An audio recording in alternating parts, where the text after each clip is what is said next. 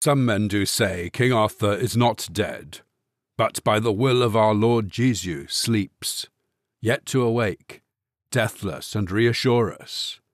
And therefore is it that grave where he is laid, this legend hath, that still his kingdom keeps.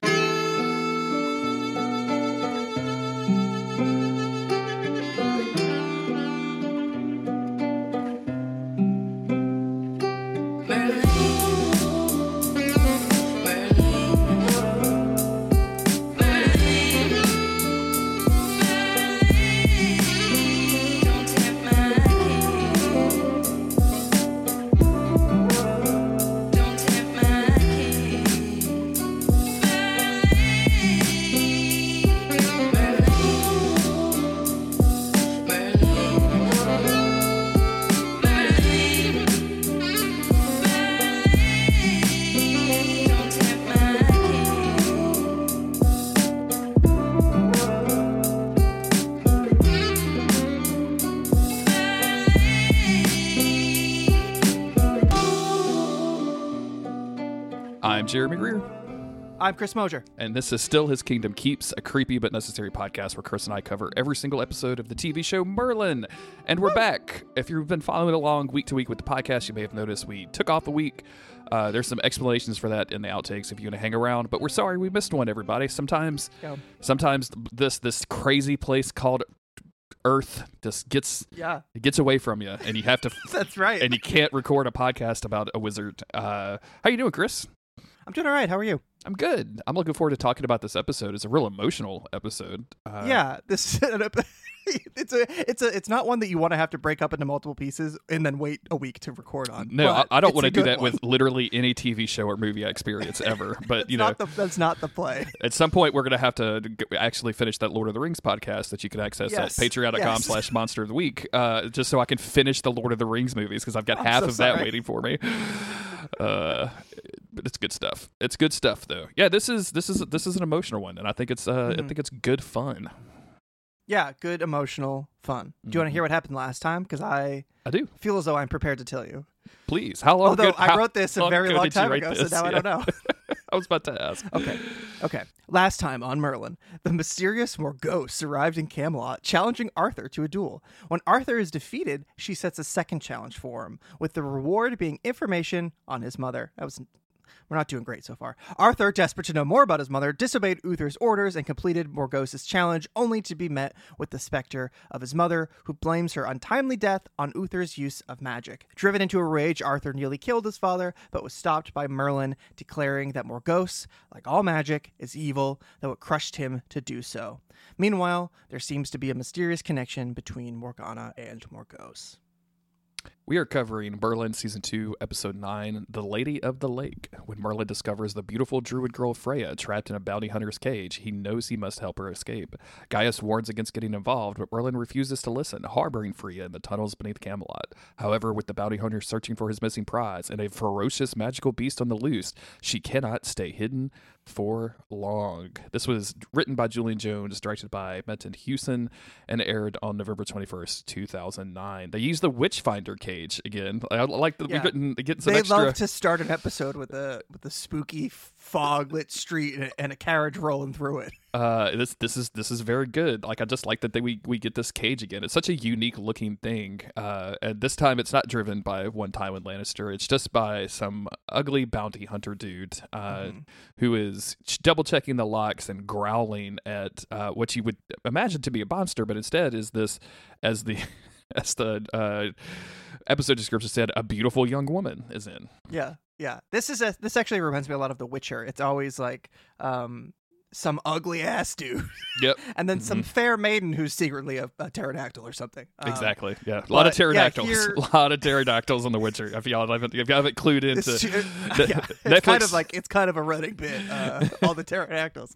We see Netflix Gaius, season 3 is basically The Land Before Time. So just as a warning. Yeah. Just as a warning if you don't like dinosaurs. We see Gaius. He's at an appointment.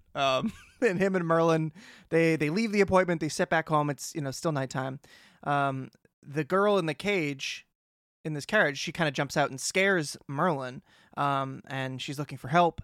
And she says she was caught by this bounty hunter. So Merlin immediately is like, I don't see anything wrong with this. I'm going to, I want to free her. And Gaius is like, bro, no, don't fuck with the bounty hunters. You'll straight up be killed. Also, you don't know who this girl is. Relax.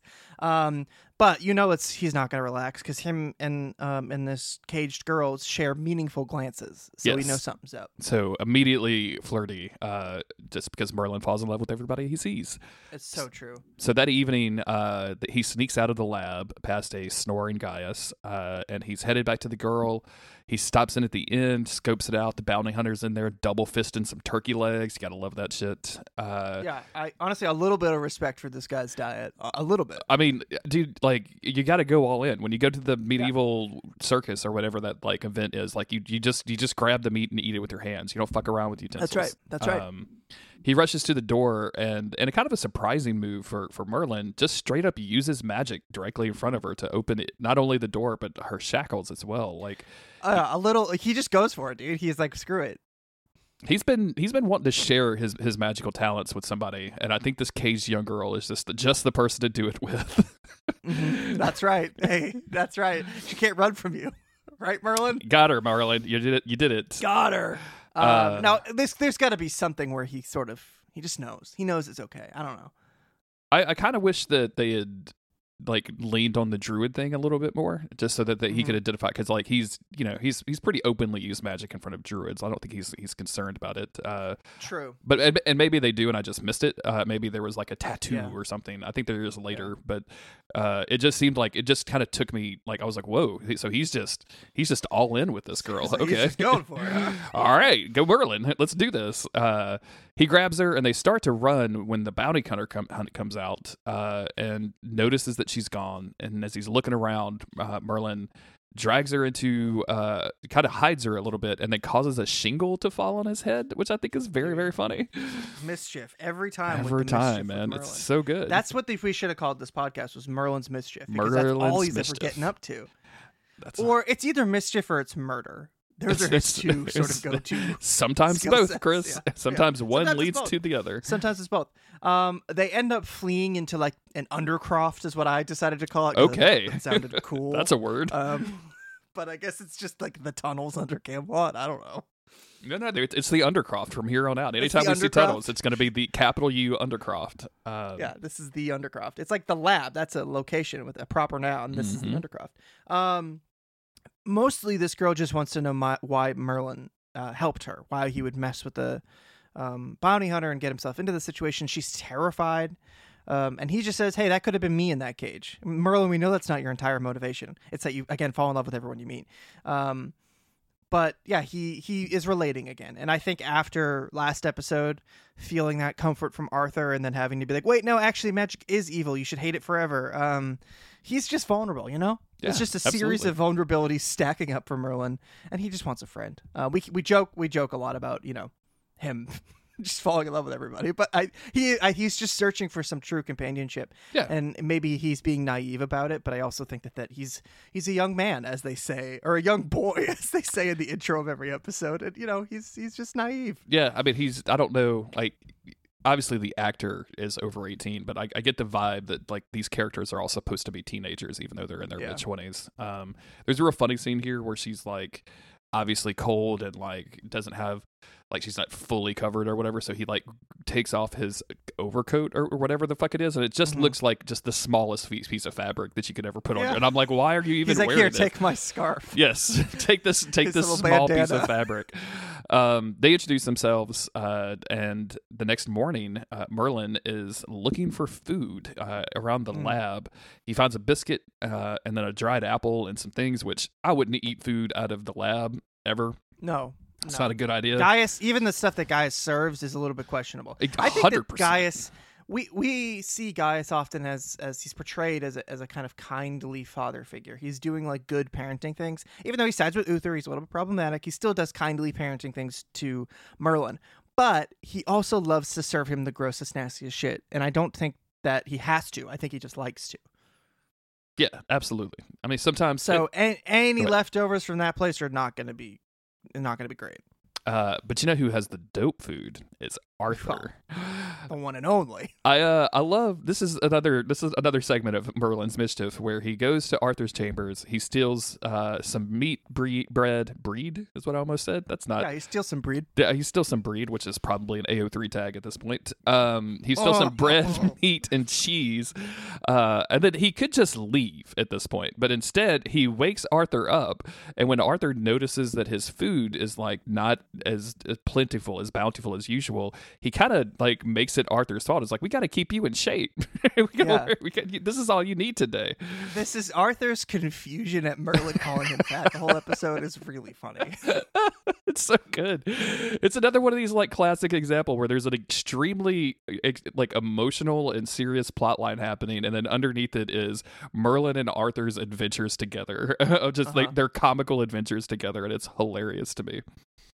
Yeah, and it's just this joke I think could have gone really poorly or been really annoying, but just I don't know, it kills me the whole time. But Arthur is of course like, okay, go do my chores for me. Typical Arthur chore routine.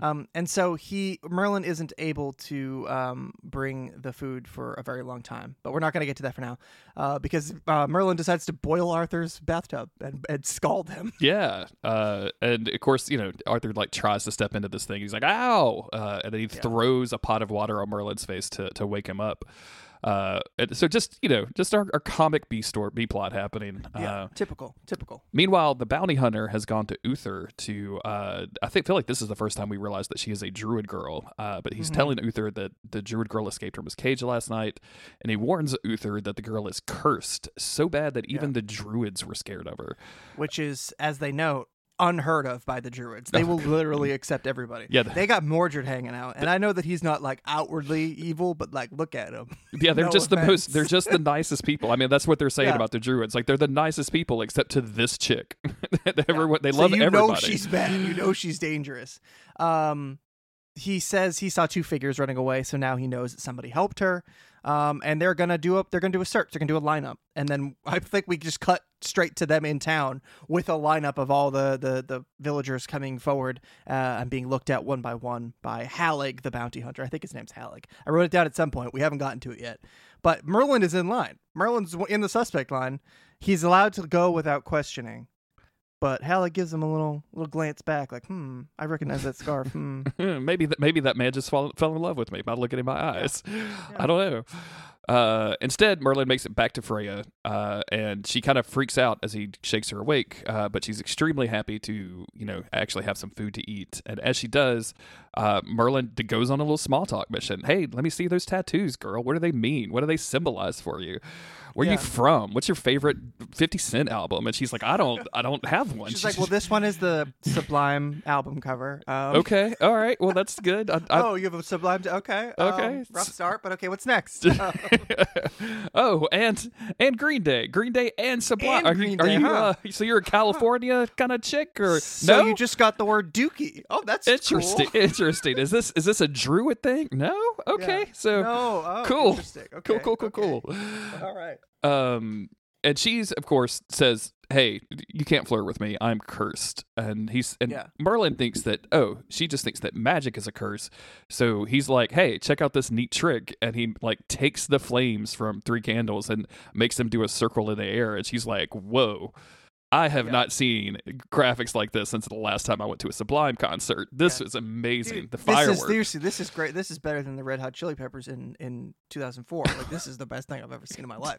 I saw a video of a recent Red Hot Chili Peppers concert, and it was from the side of the stage, and that fucking weirdo bass player Flea was just being Flea and like just doing Flea things on the stage, sort of buzzing around, just sort of buzzing around and like vibrating at a high intensity, and I just couldn't. I don't. It's too much for me, Chris. It's too much. Listen, I got nothing against the Chili Peppers, but I've never been a fan. It's one of those bands where you're like, okay, you're doing your thing. I respect you, but I'm not going to listen. Hey, and look, I was alive when Under the Bridge came out, right? Like, I mean, everybody croons Under the Bridge, the karaoke bar. I get it, but like, I don't know, man. Like, do we still need Flea on stage? Like, can we get another bass player? I mean, if he's buzzing around, and I think we got to figure out what's causing we that. Need some. That's all I'm saying. Need some Flea control, is what I'm saying, Chris. Anyway, dumbass so jokes. Merlin's flirting, doing a little magic trick, telling them about the concerts he's been to. Mm-hmm. And then he's like, okay, anyway, I've completed my flirting checklist. I'm gonna leave now. But he promises to come back. Yes. Again, she's being housed in the Undercroft. Yeah, this is all happening in the Undercroft still. She's got these single candle flames, these 3 little candle flames. Well, she did until, She did until he did a magic trick, and now they're sort of just hovering in the air. And she's like, well, now I can't relight my candles because I can't get over those. I don't know what's going on. We go over to the lab. When Merlin gets back, where Gaius is immediately suspicious that Merlin has some involvement with this girl's disappearing, with the girl escaping. Merlin tries to lie. Gaius sees through it and basically just does one of those, that if you helped her, you're going to be in big trouble. Yeah. But Merlin does not believe this. He believes that he is immune to such troubles, and it's time to go steal some food from Big Arthur, which is what we're going to call him from now on. Large Arthur. Can we call him? He just goes for the whole plate. He doesn't just snatch a sausage. He's like, I'm going to take all of it. I'm going to take all of this plate. This is hysterical, right? Like when he's using the magic to shoot a chicken wing into a pot, and he has to catch the chicken wing with the pot. This is fucking hilarious. Now, gaslighting's not funny, but the way he gaslights Arthur here is very funny. It's very funny. Yeah. Because first he's like, we got to stop you from eating too much. And he's like, Merlin, I've barely had anything to eat. And he's like, then why is your plate empty? He's literally making Arthur think that he's eating without thinking about it, and that he's already eaten his breakfast. He's like, what the fuck is happening to me? Because Merlin's quite mischievous, but he's never pulled anything like this before. This is a little daring for Merlin, and it's only because the love of his life is involved. It's because he's fallen in love for the first time. That's right. The love of his life. That's right. He rushes back to Freya, but along the way is stopped by the bounty hunter, who is suspicious that he's carrying food, and starts to question Merlin, and basically is saying hey, I think you're involved in this. It's leading up to a physical confrontation where he's about to punch Merlin in the face when Arthur shows up and just puts a stop to it and kicks this dude out. But then Arthur realizes that and sees all of the stolen sausages, all of this loot that Merlin has, all of this food loot, and he's very upset about it. He goes from being like, Merlin has my absolute trust to, Merlin, why the fuck are my sausages all over the floor of this prison cell that you were dragged to? And then Merlin is basically just like, you're not fat because I'm helping you not be fat. He's essentially being like, I'm stealing your food because I'm concerned about you. Oh, I love the line. It's Merlin says that it's because he's fat, and Arthur is like, I'm not fat, and Merlin's like, yeah, see, it's working. Ladies, if your boyfriend's pulling some shit like this, get out. Get out. It's not good get for out. you. This is a but bad thing. If Merlin is doing it to Arthur, it's fun. Yes, absolutely. Merlin eventually is able to deliver this food to Freya, and she starts telling him about spending the time in the cage. She was in there for a few days, and about her homeland, which was beside a lake next to some mountains with wildflowers and sunlight. And then sounds dope, Freya. And then her whole family died. That's way less dope, Freya. Yeah, can you take us back to the RHCP hey, can concert? We go back to that part where you talk about flowers? Merlin's just smoking a spliff in the Undercroft. He's just, kick back, talking about old times. He's like, whoa, you're kind of harsh in the vibe with that dead family shit. You ever seen STP? STP's pretty good. I think they're pretty good. I know that dude had a lot of problems, but they're pretty good. You know what I'm saying? Yeah. Maybe they were the best of the modern grunge movement. That's all I'm saying. I think they might have been. I always said pilots were better than Nirvana. I always said it. I think that holds true today. TikTok kids may be wearing Nirvana shirts, but I still think that Stone Temple Pilots will get their due one day. I really do. Why is Merlin talking like this? He's like an aged bass player in California. He's like, hey, you know what I really like? Here comes the rooster. That's it. He's like, what? I'm 90% sure that's Alice in Chains, my friend. That is Alice in Chains. That is. Anyway. You can't out-grunge me. I was alive in 1990, and you I know. weren't. I wasn't born. Kurt Cobain died when I was in fucking preschool, so I don't know. What are we talking about? Big sip of coffee, back into it. Anyway, he's like, yo, that sounds so sick. Wouldn't it be really tight if I brought you back there one day? Because she wants to go home, and he's like, I could do that for you. Yeah. I could take care of you. I could bring you home. I could be your hero, baby. There it is. We're going to cover every popular 90s rock band at this point. That's right. Oh, man. My sister and I were talking about horror movies, and she said, I just, I don't like she was saying how she doesn't like the like slasher kind of gore stuff. And she's like, and I respect, all of those Rob Thomas movies. And I was like, the guy from Matchbox 20? Is that who you're talking about? Rob Thomas? And she's like, no, the other guy. And I was like, the director named Rob Thomas who did the iZombie TV show? And she's like, no, the other guy. And I'm like, Rob Zombie? Is that who you're trying to get to? You remembered the Rob part, the mundane part. Not the part that really makes them stand out. The idea of the dude from Matchbox 20 making like slasher movies in the early 2000s is very hilarious to me. I just think that's very funny. It's before he got into music. So he's like, I can be your hero, baby. I can kiss away your pain. But he's like, hey, you're not on your own anymore. I'm going to look after you. We're going to be together. It's going to be dope. And she's like, you're moving pretty fast. It's going really fast. For a guy who's keeping me locked in an undercroft, but I appreciate it. They're holding hands and shit. But then he's like, hey, I got to go because they already suspect me. So definitely hanging out here for 6 hours when I was supposed to be with the prince is probably not my smoothest move. But as I was making fun of Merlin in my notes about how he's like head over heels for her. I have too. Yeah, I've done the same thing. To be fair, thing. she seems like she's pretty smitten with him as well. It's interesting that you say the word smitten because I have written down Merlin has never seen a hot girl with magic before, and he is totally smitten. Except that he has totally seen a hot girl with magic before. Like that's just happened a couple of times. He knows at least one or two. Yeah. And he suspects like 10. Like he's at any point he would believe that Gwen just has magic. He battled Nimue. Mm-hmm. And then he tussled with Morgause, and then he's just like roommates with Morgana. And yeah, I was gonna say also Morgana. We don't know if Gwen has magic. I think her magic is her just and pure heart or something. Well, and her ability to show up and like in the middle of the night. She's just her ability to be on call 24/7. She's on call 24/7. That's a lifestyle. We cut to the nighttime, and there's a young couple walking through the streets of Camelot, and this is filmed like from the monster perspective that we all know and love. So there's something stalking this young couple. POV, you're a dirty, stinky monster. POV, you are a dirty, stinky druid monster who has not had anything but Arthur's breakfast in weeks. And this couple gets attacked. We hear some screaming and some breathing, and then we don't see anything, though. And then the next morning, they investigate the crime scene, and Gaius is like, oh, this is definitely like a super wild creature. This is definitely like a dirty, stinky monster. This is definitely a dirty, stinky magic monster. And Uther is like, I'm anti-magic, but did you have to throw the stinky in there? Like, do we know that? Like, I think it could maybe throw Show some civility, Gaius. Gaius, please. Arthur says like, oh, there's no tracks. And Gaius is like, sure there is. There's some dirty, stinky tracks right there. And Uther is like, come on, not everything. You can't. Uther's looking at Arthur like, did I not just say the words you lose all meaning the more you use them. I can't even hear them correctly. Okay, I don't even know what you're saying now when you're saying it. Surdy dinky. What did you say? I can't even. Okay. So Uther rightly assumes this has got to be a magical creature. It's just got to be. It's got to be. So Gaius goes home and he hits the books.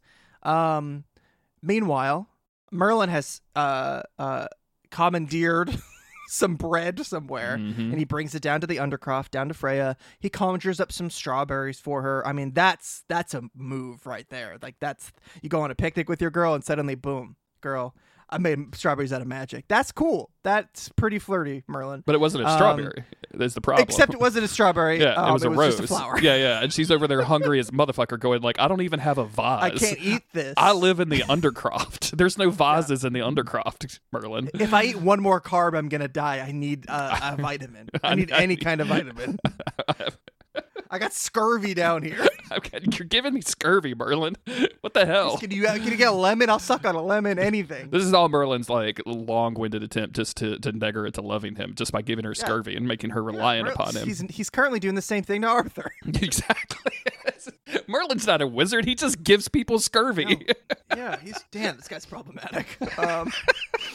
And he gives her a flower, which is sweet, but again, she's like, I can't eat it. I can't eat this. Yeah, I can't eat this, and I can't wear this. Why are you so good to me, she says. And he's like, I can't help it. And she's like, you know what would be really great? If this was a fucking strawberry. But no, he says he's like, he can't help but be nice to her because he feels like he can be himself around her. which is sweet. That's young love. That's the not really thinking about anything. Like I just like being nice to you. I like being around you. But she warns him once again, hey, like you can turn strawberries into flowers. But I'm not like you. There's something I'm different from you. But before she can really explain, they hear a noise, and then they find out that Merlin was followed. And they hide. Merlin again promises that he's going to protect her, that he can be her hero baby, that he'll kiss away her pain. She's super special. He's not scared of her or anything that she's got going on with her. And then they kiss. And I am not 100% sure, but I think this is Merlin's first smooch of the series. I believe it is. It's definitely the first one that he's cried through, regardless of whether it's not his first one. Sure. Won't be the last. Won't be the last. It is interesting that they are leaning on like this sensitive boy who is so kind of caught up in the emotions that when he kisses this girl, like a single tear escapes from his eyes. But also at the same time, it is hysterical. I like this whole idea. Like I vaguely remember my like first real kiss, and it was just more fear than anything. Like I was just, sure. I just, No tears. Not a single tear. Not a single tear. And granted, I wasn't 24 years old, so maybe by the time I would have been a little bit more emotional about it. There wasn't as much emphasis behind it. Yeah, it wasn't maybe quite as important. But it's just very funny to me. Also, I don't know what was going on. This is. Listeners, we mentioned this earlier, but it's been a little while since I watched this episode and wrote these notes. But for some reason, I have it in here, and then they kiss, and then I wrote a smooch, a smacker. I don't know why. That's a smacker. That's a smacker. What was this show? 2010, roughly. This show? Yeah. When did this come out? Yeah, 2010.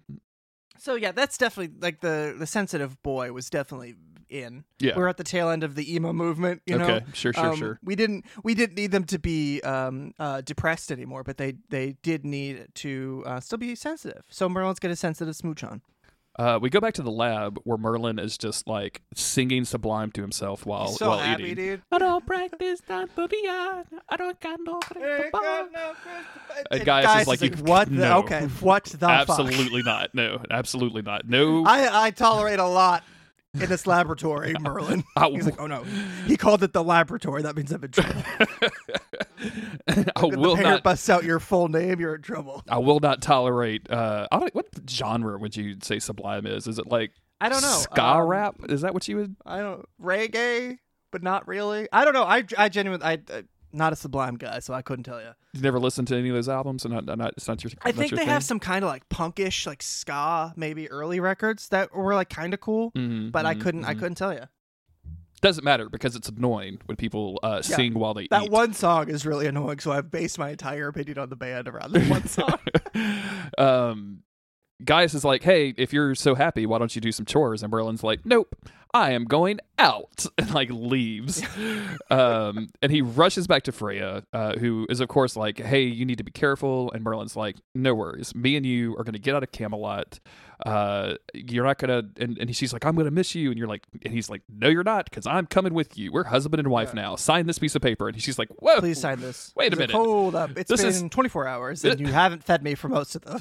This is a prenuptial agreement, Merlin. I don't think that we're quite here yet. He's like, well, yeah, but we're getting married. But if we get divorced, you can't have my stuff. You can't have anything that belongs to me. I just want to make that clear. Yeah. All the food that I bring to this relationship is mine to keep. Is what I'm saying. Like you can share it, but like you can't have it when I'm gone. Is what I'm saying. Yeah. All right. Where are we? They're always running. She's always running. He's very intense. Gonna go with her. Okay. They can go back to where she's from. That's what he decides. Okay, great. Merlin then sneaks into Morgana's room. Jeremy. We got to stop letting people sneak into Morgana's room. It's making me uncomfortable. You got to lock it. You got to lock that door. We got to lock that door. Somebody, Gwen was there. I feel like this is Gwen's fault. This is Gwen's fault, almost 100%. I'm surprised that Morgana was not just sleeping helplessly when he came in. But that's 90% of what she does on the show. That's what she does. Stands behind the curtain or sleeps helplessly.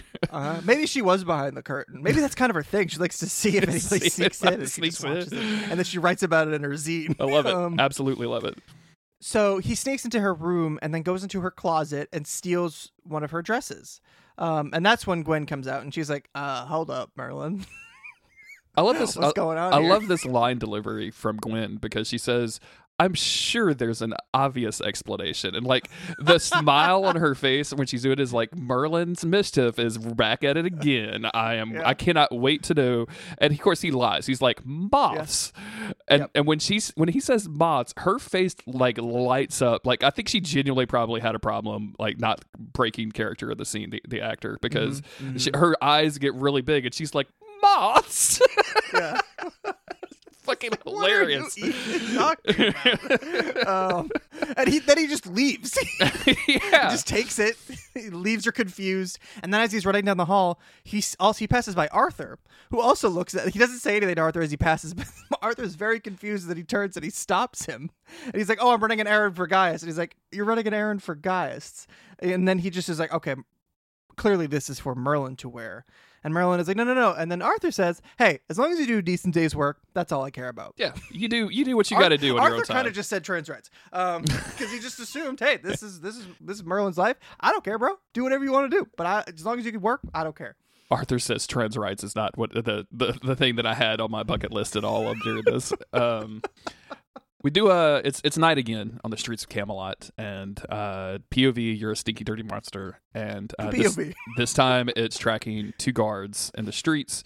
They smell you before they can ever see you. We hear some flapping of the wings, and then the beast attacks them. And then we just smash cut over to Gaius, who says, "Oh yeah, this is definitely the same dirty, stinky monster." Uther's just shaking his head at this point. And somebody says that there was a witness this time, and they saw a huge black cat with wings. And Gaius is like, "Pretty sure this is a dirty, stinky monster. I don't care what that witness says." Uther's like, "It sounds like it was a huge black cat with wings." Nope, dirty sticky monster. Dirty sticky monster. Definitely a dirty sticky monster. I was so convinced this whole time, like, yeah, she's a werewolf. Yeah, like, yeah. Her name's Freya. Yeah, she's a werewolf. She's a wolf. Like yeah, there's 100%. That's a name you give to a werewolf. That's some wolf no, shit. It turns out, she's a dirty sticky monster. Uther wants to know what's going on, and Gaius is like, I know, but I cannot tell you until I confirm it. I'm like, that's just tell him that you don't know, bro. Just give him your like hypothesis or something.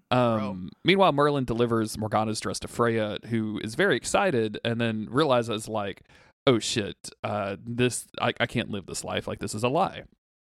And she refuses to take the dress, and tells Merlin that she does not deserve it, and that he should take it away. And of course, Merlin does not do that. She's actually just being pragmatic because she's like, several people saw you steal this dress. If they see me in it, they're gonna know it's stolen property. Yeah, again, from the de facto princess of Camelot. And she has to be looking at the dress and going like, and also like, I'm not really like into the goth thing. Like, can you? Yeah, is there I'm way more of like an earthy vibe. That's my jam. Do you have a hippie friend that you could go? Do you have anybody like in a Sublime t-shirts? Because I lost mine and I would love another. Do you have Hot Topic? Do you have like a Hot Topic here? Do you guys have a Spencer's Gifts in Camelot? We were talking about Sandman in the outtakes, and somebody described that dude as a guy that would be like really, really into Hot Topic, like uncomfortably into Hot Topic, just unironically into Hot Topic. Anyway, Merlin doesn't listen, and he says they're going to leave tonight. He's like, we're not getting you a maybe I could get you a chili pepper shirt, but I'm not getting you a Sublime shirt. We're leaving tonight. She says we're gonna need some sort of supplies. He's like, no problem, I will get this as long as you give me another little smacker and another little smooch. So they do a little bit more smooching, and when he turns around and leaves, she says goodbye, Merlin, but just to his back. He turns. She knows she's a dirty sneaky monster. Yeah, and he turns around and I was like, what was that? And she's like, nothing. I was just deterring. No big deal. Go get the supplies. Sorry. Yeah, go get the supplies, please. Gaius finds Merlin at home, and he's like, hey, bro, we need to sit down and talk. We got to go over some things. There have been some deaths, and I am 95% sure that you tried to free the druid girl. And I got to tell you, she's not just a druid girl. She's also a dirty, stinky monster. And that is a little rude Merlin says. She's not a dirty, stinky monster. Also, I don't know what you're talking about. That's my dirty, stinky monster you're talking about. God damn it, says Merlin. Gaius says that he believes it's a bastet, a nightmare creature that she turns into. I don't even know about this one, though. This is a new one to me. Yeah, she turns into it at midnight of every night. And he tries to get Merlin to tell him the truth, but Merlin just insists on lying. He's like, would I really save a dirty, stinky monster? Does it sound like something I would do? And then he... Merlin just says, Gaius is like, I don't know, kinda. Kinda? Yeah, a little bit. Yeah, you're kind of a weird cat, my man. You're kind of a weird dude. Saving dirty, sticky monsters is not something I wouldn't expect you to do. Yeah. I'm not saying it's on your profile. I'm just saying, like, people need to know that about you. Like, when they ask me what's up with Merlin, that's one of the first things that I tell them about you. For sure. Is you're the dirty, sticky monsters. And Merlin's like, this explains a lot about how people approach me. Yeah. I didn't know they were coming with this information preloaded. I thought that they were just going to find that out eventually, but no. But okay, all right, working with the deck stacked against me here, but that's okay. There was a time before you thought twice before lying to me, says Gaius, which is pretty brutal. Mm-hmm. And this causes Merlin to finally tell the truth. He's like, hey, I was just trying to do the right thing. Freya isn't a dirty, stinky monster. And Gaius is like, no, she definitely is. She definitely is. I can smell it on you. She's just a girl in the world. And Gaius is like, hey, I'm not going to stop you from doing your thing, but I can't let her kill more innocent people, and I'm going to tell Uther. So Merlin realizes, oh shit, I got to do this now. But when he gets down to the Undercroft, she ain't there. I just want to say too, this is a shitty move from Gaius, by the way. Like, I know that he has to protect like the citizens or whatever, but like running to go tell Uther is he was given a homework assignment, and if he doesn't turn it in on time, he's in trouble. Yeah, it's teacher's pet bullshit. It's just absolutely. I don't like it. This is the Gaius that I kind of hate. Merlin goes back to the lab after he finds Freya missing, and he's laying there all depressed when Gaius comes back, and Gaius is trying to commiserate with them and saying that he understands how he feels, and Merlin says there's no way he can, and he says, do you know how it feels to be a monster? And then he goes on to say that she doesn't deserve to die for being who she is, and I just hope she's safe. And of course, this is all mixed up in how Merlin is seeing himself. Just in this last episode with the whole thing with Uther and Arthur that we talked about, of he had the opportunity to show Arthur that all magic isn't bad, and then instead kind of underlined that magic is bad. Preventing himself from making these connections with people because of his abilities, which he didn't ask for and he was just born with. A lot of parallels here, and it's all interrupted when the castle bells begin to ring. And then POV, we see a dirty, sticky monster running. We see her running. I don't know if she's transformed yet. It's not important. Merlin is looking for her. Everybody's out looking for her because they're like, hey, this shit's popping off. Unfortunately, Arthur and Halleck catch her first. She's in dirty, sticky monster form. They do the CGI. They show the transformation. The were-panther with wings. Mm-hmm. This is actually really good. For this show in season 2, I think like she falls on the floor, good. She grows claws, fangs, wings. Full on were-panther mode. Everybody draws their weapons. The beast, Freya the beast, attacks the bounty hunter. It kind of scares off the Arthur guards. looks on, and I don't know if it was just the lighting or his choice as an actor, but he's just looking at her with like the funniest face. And it's not like he's pulling a face. It's not like he's trying to be funny, but just like the sheer bewilderment of like, what am I looking at? I feel like they just showed him off camera. They just showed him a really strange picture, and he just looks at it like, what is this? Yeah, it's hard to remember that. It's. They're looking at a green tennis ball during all of this. Like, they're acting to like nothing. It's really wild, like seeing the behind the scenes of any modern movie, especially like a superhero, like an MCU movie or something, and they're just in an empty room with nothing around them and like acting towards each other. It's just very bizarre. So yeah, he does have a pretty weird face. He's able to like wing her. He like gets an attack on her, and then but she's able to leave, and then there's kind of a pursuit, and then they corner the monster, and they corner it just as Merlin shows up in the courtyard. And as the knights advance on this monster, the thing tries to hide. Merlin looks up. Classic Merlin spell here, right in his back pocket, always on cue. There's something up high, and I want it to fall down low. Is the name of the spell. That's his move. This time it's a rock gargoyle, and it narrowly misses Arthur, which is kind of that was a scary. risky move there. But she was clearly going to fight back until she sees Merlin, which is interesting that even in her bestial form, she's able to calm down a little bit. But he's still got to drop a gargoyle. And Freya, in the confusion, leaves, and Merlin goes back to the Undercroft where she is. But she's still transformed. She's still the beast. Yeah. And he touches her, and she like turns around and leaves, crying and limping. He follows her, and then eventually finds just Freya, having transformed back into her human form, crying on the ground. He covers her with her scarf, with another scarf.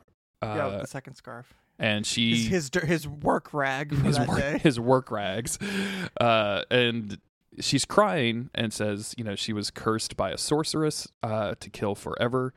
But now the wound that she got from Arthur is too deep, and she will die. But for Merlin, this is not the ending that he wanted for Freya. No. And so he takes off all of her clothes and puts her in Morgana's dress. Totally chill thing to do. normal stuff. Especially because as soon as he gets to the lake, she's still alive. So she was alive during that process, which is unfortunately interesting. He had to carry her out of Camelot, and I want to know how he got out. I want to know how he carried her that far, because I don't think Merlin's that strong to carry a human woman out past Camelot into the forest, out to the lake. I know that lake is probably nearby, but that's just a lot. Yep, devil's in the details. It's not important. But she's hurting. They're out there, and he says he still wants to save her, and she says that he already has, and he's he brought some love and kindness to the end of her cursed life, and she says that one day she will repay him. She promises him this. I don't know if that's going to come back. I don't know. But she promises that one day she'll repay him, and then she dies. So, I mean, timeline on when she was going to repay him seems like it really shortened up right there. But hey, you never know. And dude, poor Merlin. Finally meets a girl, and she immediately gets fridged. He's like, Riders, why did you do this to me? He's wearing a Sublime shirt. Like, I don't even like this band. I don't even like this band. I was willing to listen to it just for her. He builds a little raft for her out of the local vegetation, and lays her down in it, and then uses the old tried and true boat motor spell from the season 1 finale. I love the boat motor spell. And he sends her to the middle of the lake, where he then sets her on fire, which is a little. I mean, I get it. Like this is intense, but yeah. It's a lot. I'm sure some people somewhere are looking down and going like, man, he didn't even really like question that whole fire thing. Wow, he's okay. He just went for it. Cool. He just went for it. Yeah. We go back to the shame that Merlin meets another magical person and is able to express his true self, and then they die. They're robbed from him. So bummer for this guy. Yeah, super bummer. It's very sad. Merlin's crying the entire time. I think it's raining. Like it's a very emotional and a very heartfelt scene. Merlin goes back to the lab where he finds Gaius. Merlin apologizes, tells Gaius that Freya is dead. We're not going to be a threat. Gaius is understanding at this, but not like forgiving, and we don't live in that scene very long. Instead, we go back to Arthur's chambers, where Merlin is just like kind of dispiritedly scrubbing some boots, and Merlin is like, "Oh, I guess you're just here to give me chores," and Arthur's like, kind of does the surprising thing, and he sits down beside Merlin and says like, "Hey, what's wrong?" Yeah, something's been upsetting you. I know I saw you at the you were arrested by the bounty hunter, and then I saw you run away when we were fighting her, so you were definitely involved with her somehow. No, he says something's been upsetting you, I can tell. Was it when I threw the water on you from earlier in the episode? And that makes Merlin smile. Yes. He's like, no, it's either that was a little bit much or whatever. And they start going back and forth about the fat thing again, and Merlin just smirking at him, whatever, and then Arthur ends up grabbing him, putting him in a headlock, gives him a little noogie when he calls him fat, and by the end of it, they're both smiling, And Arthur says the cutest thing ever. He sees Merlin smile and he says, that's better. It's very this cute. is the cutest scene in the whole goddamn episode. It's extremely cute. Just extremely cute with the noogies and the that's better and the whole thing. It's very, very good.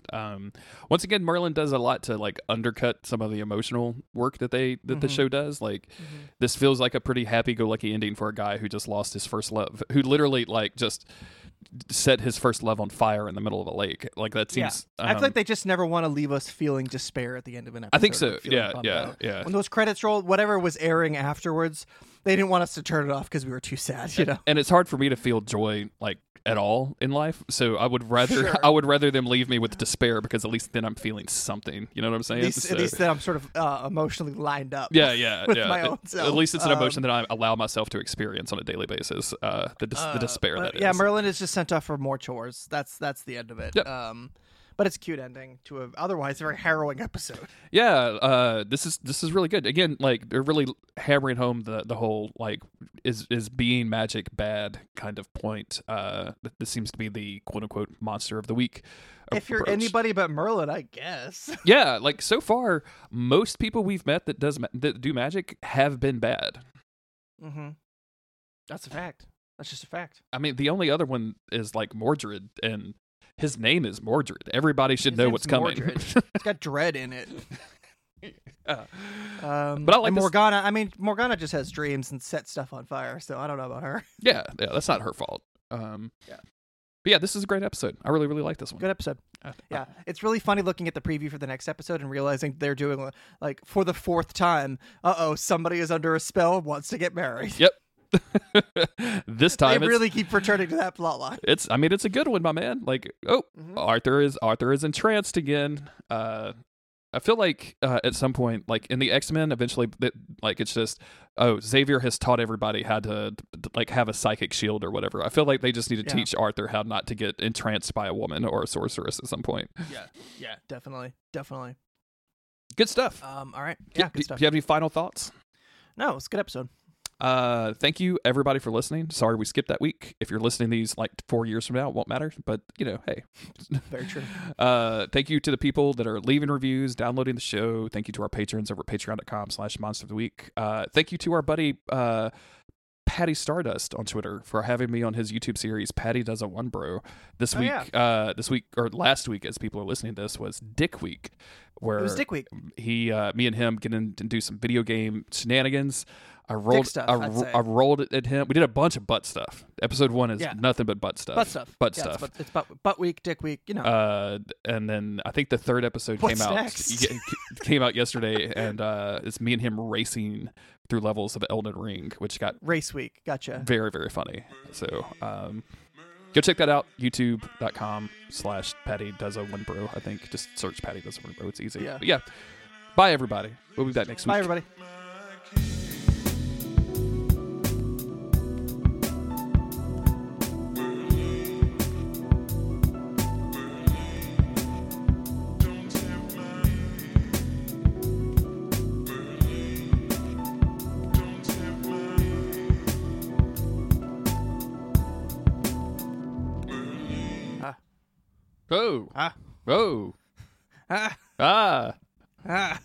Down to the wire.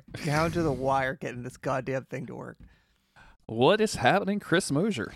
Ooh, sweating it out over here, Jeremy. It's been a while. Since we've been in the cut like this. It's been a while since we had an early Sunday morning recording. So true. Bringing the Sunday morning energy. You know it's about to get a little wacky in here. I haven't worked all day, you know what I mean? Like, I just got out of bed. I've been playing Fire Emblem on my phone. Now I'm ready to rock. Extra caffeinated, I hope. I woke up at 3 a.m., so this is basically noon for me. Yesterday, I woke up at 7. We were up until, 1:30. Just hanging out, just chilling at home until 1:30, which is later than we usually stay up. But then I woke up at 7 yesterday, which was early. But I was like, I'm just gonna get up. I'm not gonna try to go back to sleep. And then Jess woke up at 11. Wow! So I had a whole day to myself. After a certain point, I was like, okay, I'm pretty bored now. I'd like to have a weekend. What did you do for 4 hours while your girlfriend was in the bed? Your fiance was in the bed. Pardon me. What did I do? I cut my hair. I trimmed my beard. I took a shower. I did a little exercising before that. I made some food. I didn't do a whole breakfast because I knew she wasn't ready to eat. I played Animal Crossing. Caught some bugs. Tried and failed to fix my 3DS. And then finally I was like, hey. You could have just shortcut this and said, not really anything. Not really. So I didn't do anything. Fair enough. It's been we've had a couple weeks, you and I, work stuff, and work stuff, life stuff. Yeah, I had back-to-back conventions, which squeezed us on days that we could record, and then I had a couple of overnights, which also squeezed out some days that we couldn't record, and then the couple of times that I could. I think we had set up one time, and then I was like, "Yeah, I'm not going to get home till like 6:30 that night. Yeah, that's not going to work." So it all started because there was one day, the day that we normally record, where it was like the last day of the heat wave, so it was 95 degrees out, and the next day it was going to be 70. So I was like, "Hey, let's just record tomorrow." That's right. So I'm that's not right. We were out in the podcast room, and then you're like, "Oh, I'm not going to be home tomorrow." So we kicked it down the road. Then we were finally going to do it. I had a work issue pop up, and then. Not to make a joke out of my life, but this is the second episode of Merlin that I've had to pause halfway through because someone in my family died. That's very true. Yeah. I was just like, what the fuck? I wasn't gonna put you on the funny, spot, but at the same time, it's just like going back to that episode later. I'm like, well, the second half of this episode is very different now. Same thing happened a couple months ago. It's a weird vibe, man. This entire podcast is going to be kind of marred for you in your mind, I think, because somebody of your family keeps expiring while we record. While I'm watching Merlin, someone's like, "Hey, these things they say they come in episodes of threes, so you better watch out for next week's episode." I know. I'm like, can we just please get through this podcast? Yeah, just trying to get past this one. The reason I was late to work one day is because I had to go read meters, and which let's just skip the read meters part and say I had to spend some time with some customers, and I was riding around with these two guys that I didn't really know that well. But we all know a lot of the same people, if that makes sense. Mm-hmm. But it was our first time like ever interacting with one another for an extended amount of time, and we were riding around this extremely small town in Louisiana, and I thought this was going to be a quick in and out, can't possibly take very long. Ended up taking like 4 extra hours, and then I learned a whole lot about the chicken fighting industry, Chris. I learned too much about the chicken fighting industry. I learned that it still exists, which sucks. Is horrible. Big surprise. Yeah. We were driving down this little road, and I saw these. They look like miniature teepees made out of like tin, like sheeting. So if you can picture like a piece of tin, maybe about 3 foot high, like leaned up in a V against another piece of tin, and then picture like 20 of those in a yard, and then like all like fenced in. And I was like, "What in the fuck is that?" And these dudes were like, "Oh yeah, they're raising fighting chickens." And I'm like, "What?" And we have to raise them in like a hostile environment so they get stronger. Yeah. Absolutely, yeah. They all have really mean step bombs. All the fighting chickens have really mean step bombs. So their base stats go up. And this was like, there was not just one place. Like we passed like 2 or 3 of these places down these. And when I say I'm in like the depths of Louisiana, like I am, I am far from civilization essentially. And then they just proceeded to tell me a lot of facts about chicken fighting, including that it's illegal to chicken fight in Louisiana, and it's illegal to chicken fight in Mississippi, but in Mississippi, it's only a $25 fine if you get caught, which seems low, right? Which doesn't seem low. Seems really low. Also, for animal warrior matches, you can prepay the fine, which makes me think that it's not a fine; it's just a ticket. It's a permit you gotta get. It's just a permit, yeah. Like you need a permit. Yes, they were like, oh yeah, you could just go over there, pay your $25, fight your chickens, come back with a bunch of money, and I'm like, okay, well let's. A bunch of money. And he's like, oh yeah, I know a guy that made $50,000 fighting chickens. And I'm like, I don't think that's true. And he was like, no, you know the guy who it is. And then he named who it was. I confirmed with the second party that dude actually won $50,000 fighting chickens. Fighting chickens? That's ridiculous. It's absolutely ridiculous. It's unethical, but mostly it's just ridiculous. It's just ridiculous. And then he told me that he once saw a dead chicken win a fight. because I'm gonna need an explanation on that. I don't know the rules of chicken fighting. Yeah, it turns out the guy who raised it was a necromancer. And I just want to make sure that everybody listening to this is really clear that I do not condone chicken fighting. I don't actually think chicken fighting is very funny. I just think the situation that I got into was extremely walking into a situation weird. where suddenly you're being educated on chicken fighting. Exactly. That's a wacky day. It's a wacky day. But apparently the rules of chicken fighting, there's some sort of rule where if one chicken hits the other one and the other chicken doesn't hit back, the one that hit by default wins. Damn. And apparently one chicken had fought a lot of fights that night, and was like on the last legs in this last fight. I might have to put a fucking content warning in the beginning of this, Chris. Jesus Christ. I'm sorry I'm telling this story. You're describing Bloodsport. I'm describing Bloodsport. It's ridiculous. And so the chicken handler, as he's about to loose his chicken into the ring, his like weakened chicken, I can't say this with a straight face, he put his finger up the chicken's butt. No. Which caused the chicken to go crazy and then stab the other one with its knife feet, because all of the chickens have knives strapped to them. And then and then the knife chicken feet, that's not just some lurid explanation. Like that's not a descriptor. You're telling me that they really had knives strapped to their feet. I don't know. I've never been to. I will never ever go to a chicken fight. I'll believe it. I believe that they have knives strapped to their feet at this point. These dudes have no reason to lie to me unless they're just winding me up. True. True. And I don't think that they would do that. It wasn't that tone. Like it wasn't that kind of conversation. But because of the finger in the butt, the chicken goes crazy, and it hits the other chicken and then immediately dies. Damn. So the dead chicken won the fight that night, which is hilarious to me and awful. That's crazy. So they got to go blow for blow. I got a lot of questions, but I feel like I don't know if I should ask them. But I have a lot of questions. Look, I have told you all of this knowledge about chicken fights that I know. This is the extent of the conversation that I had with these people. Don't these guys know about like online gaming? Like you could probably make money on that. I bet you could. Do you think you could make $50,000 on a Fire Emblem iOS game? Or you could probably spend $50,000 if you wanted to. I've been playing this game for 5 years consistently every single day, and I have no idea how to do PvP. And I do PvP every day, and I don't know what I'm doing. So that's really funny. Yeah, I don't. So hypothetically, maybe somebody could, but you could probably do. There's probably some esports. Me and Autumn are watching a mockumentary about esports right now. That seems like it would be really funny. Did you ever watch American Vandal on Netflix? Mm-hmm. So it's the Who Did the Dicks show. Yeah. That crew has done a show, I think it's on Paramount, called Players, about a fictional League of Legends team and the drama as they recruit a younger player and edges out like the older, like the 24-year-old player.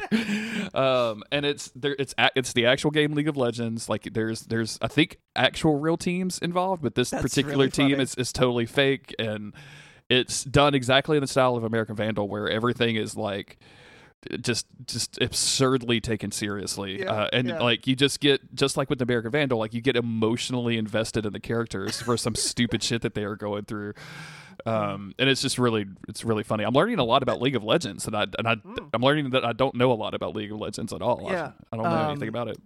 I think Steve occasionally watches some competitive League of Legends, because back 10 years ago he played it a little bit. But every once in a while he'll text me something, and I don't know if he just thinks that I like remember stuff he told me 10 years ago, but he tells me things about the game, like, oh, such and such did this thing, and I'm like, you might as well just be speaking Latin to me. I don't know what you just said. It's like when I talk on the podcast, when I start getting into it about fucking Final Fantasy or whatever. I've seen just enough of like you absorb so much through gamer culture that like I feel like so true. I know, like one could say you absorb too much. You absorb a little too much gamer culture as you spend time gaming, and like so like they talk about lanes and jungling and going mid or stuff like that. So like there's just enough lingo that I'm picking up on that I'm like, oh yeah, it feels like just watching a mockumentary about like football. Actually, I probably know about the same. Mm-hmm. I probably know more about football than League, but it feels kind of like the same vibe where I'm just gotcha. Because Autumn will look at me and she's like, so this is a real game, and I'm like, yeah, but I don't actually know if they're playing it or not. I can't tell. Like they're moving their fingers so fast on the mouse. I have no idea. Did you watch Arcane? I watched the first couple of episodes, and then it was my gym watch there for a little bit, and then I stopped going to the gym, and I just kind of forgot that it existed, to be honest with you. Because that's League of Legends, but Oh, that's League? That's all. Those yeah, are all that's- characters from League? Interesting. Yeah. Okay. Yeah. Speaking of gaming, have you done any? What have I done? So I started playing Cult of the Lamb. Oh yeah, I need to play that. I don't know that you do. Whoa! I'm pretty mixed on it, to be honest with you. Like, it's an interesting take on one of these games. I was really confused as to why it was a roguelike. Everyone kept calling it a roguelike, and it's just because every time you go into the dungeons, like the dungeons are randomly generated. I mean, the same thing as Stardew Valley. Kind of, yeah, they're always. But like, we don't call that a roguelike. Yeah, that's what. It's really weird. But the management on your of your cult is a little bit too intense for me. Like they're constantly asking you to do things for them. They shit everywhere. If they shit everywhere, then they start vomiting everywhere. You have to clean that up. Finally built an outhouse. So now they shit in the same place. But guess what? Now I got to clean out the fucking outhouse every once in a while. This game is nasty, huh? You set up farms and like you can assign the cult member to take care of the farm, but they don't harvest anything. So then you have to go and harvest shit. Apparently that's an unlock eventually that they'll do it for you. But I don't know, like that. And it's like crashed a couple of times.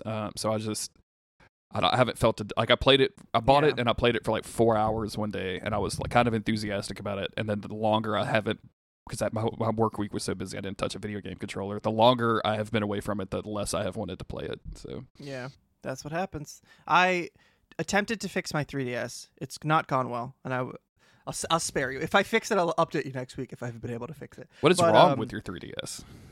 I randomly started.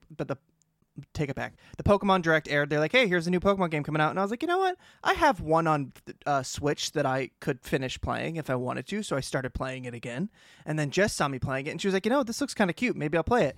And I'm not going to deny her the video game. So I own like the physical cart for it. So I gave it to her. She borrowed it. And then she left with it. And I was like, well, I was in the middle of playing that. But you know what? I have one on 3DS that I never finished. I'm in the mood for it. So I pop the game in, and then 2 seconds later, I pop off the circle pad on my 3DS, which is just like the analog stick. I pop that sucker off. I think, well, no big deal. I just don't have a rubber piece on it. And then I made a critical error. A few days later, I decided that I was going to glue the rubber piece of the circle pad back onto the joystick part.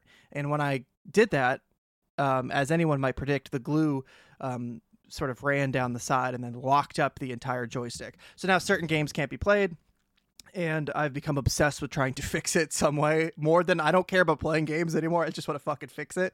And yesterday I finally got the replacement piece in. I started taking out all the parts of the 3DS, only to realize that I have stripped 2 of these tiny, tiny, tiny little screws right above the piece that I need to take out and replace. And I've spent 2 hours yesterday trying to get these fucking stripped screws out. Jesus Christ. And it has been a nightmare. I ordered replacement equipment.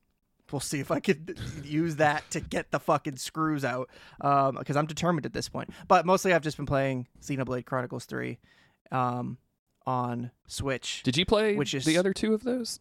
I played 2, and okay. as I think I beat 2 earlier this year, I think, like right before Elden Ring, and that game was okay, about this. Yeah. But it took me almost 3 years to beat, because it took me 70 hours over 3 years. Like, that's a very long time to play a game, because the pacing just always felt like way off to me, and my attention span sucks.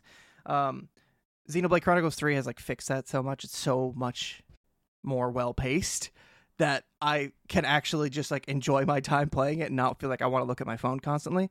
But it took me about 25 hours, and then finally seeing a post on Twitter. The main girl in the game has the same voice actor as Ronnie from Elden Ring. Oh, and interesting. She sounds exactly the same. The same. And I just didn't pick up on it somehow, which is cool. She sounds great. She's got a great voice. But I just could not believe that. I was like, oh my God, it took 25 hours in a Twitter post for me to figure this out. Look, they dropped a new episode of Sandman this week, and the first, it's divided into 2 parts. One is a CGI thing, and one is a live action thing. And so there's 2 stories. And the first one is like a story about cats. And like I definitely like heard voices that were familiar to me or whatever, but then after the fact that I learned it was like Sandra Oh and David Tennant and like all of these like super like people that I should have definitely known immediately. Yeah. I just did not pick it up on it at all. So it was, don't feel bad. I really want to watch Sandman. It looks like my jam. I've never read it, but You don't have to. I'll be honest with you. Yeah. My sister didn't read it or has not read it, and I was like, "Hey, have you heard of this?" And she's like, "No, it sounds neat. I'm on vacation and I'm going to binge all of it." And she did it in a day. But she had never read it, and she absolutely adored it. And the stories are really interesting adaptations of the comics, but it's done in such a way that like it's just a companion piece to it. It feels really, really good. It's kind of crazy to see like a fan base like get a big win for an adaptation. Right? It just feels like most of the time it's not really, it doesn't hit for people. Especially a like DC property, man. This is a DC property. Oh wow. Yeah. I feel like I've had an interest in it, even though I never read it, but in the Final Fantasy VIII strategy guide, there was an advertisement for Sandman in the back because Yoshitaka Amano, who did the FF8 or the Final Fantasy concept art, did like some covers and stuff for. Have you seen those? So, They're really, really good. Yeah, they're amazing. Yeah. But that's about all I've ever seen of Sandman. But because of that, I feel like I've known about it my whole life. But yeah, I need to watch that. It's good. It goes really quickly.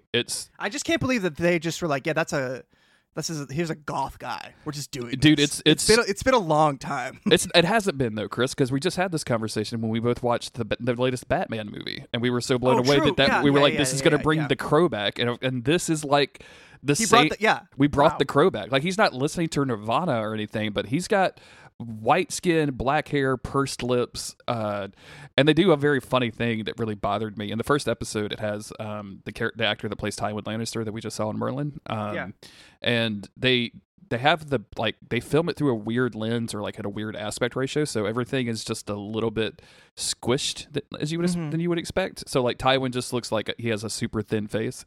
And it pays off on like some of the really weird stuff that they do, so because it looks all dreamlike. But for the actual character actor, like the actual main character, I don't think that he would look as like hot or interesting if they weren't doing that. Because otherwise, I think his face would just be wide. He's just got like a normal, like regular guy face, but now he looks like a vampire. Exactly. Yeah. Like I'm gonna watch a movie or something with that dude and go like, what is wrong? What did he just like? I mean, did he just expand? What happened to this dude? But no, it's just because it's a normal lens. It's a good show though. I think you and Jess would really, really enjoy it. It's very cool and dreamy. No pun intended. So, and I just mentioned vampires, so I started thinking about Blade again, which reminded me, this is why I started watching MCU stuff. It's true. It was to get to Blade, so I need to continue on my path. Let's talk about Merlin, though. Okay, we can talk about Merlin. Have you, well, we're quick. I'm already sweating it out in here. Have you watched any new MCU stuff we need to talk about? I don't think I have. Okay. So last one I watched was Iron Man 3. Okay, yeah, so we're caught up on that.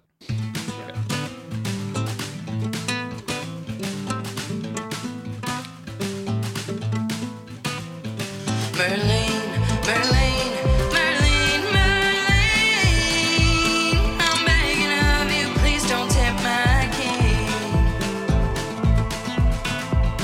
Merlin, Merlin, Merlin, Merlin,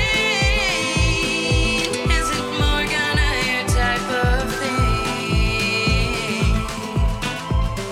Your magic is beyond compare with big old ears and bold cut hair with ivory skin and eyes of golden gleam.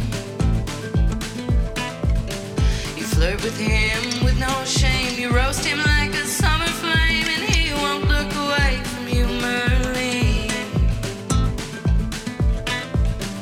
The dragon calls you when you're asleep, and it's all you can do to keep your secret when he catches you, Merlin. And I can easily understand, but keep your magic off my man, 'cause this clock pole means so much to me, Merlin.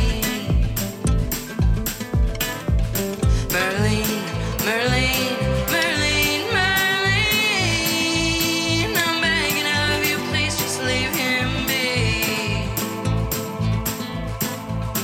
Merlin.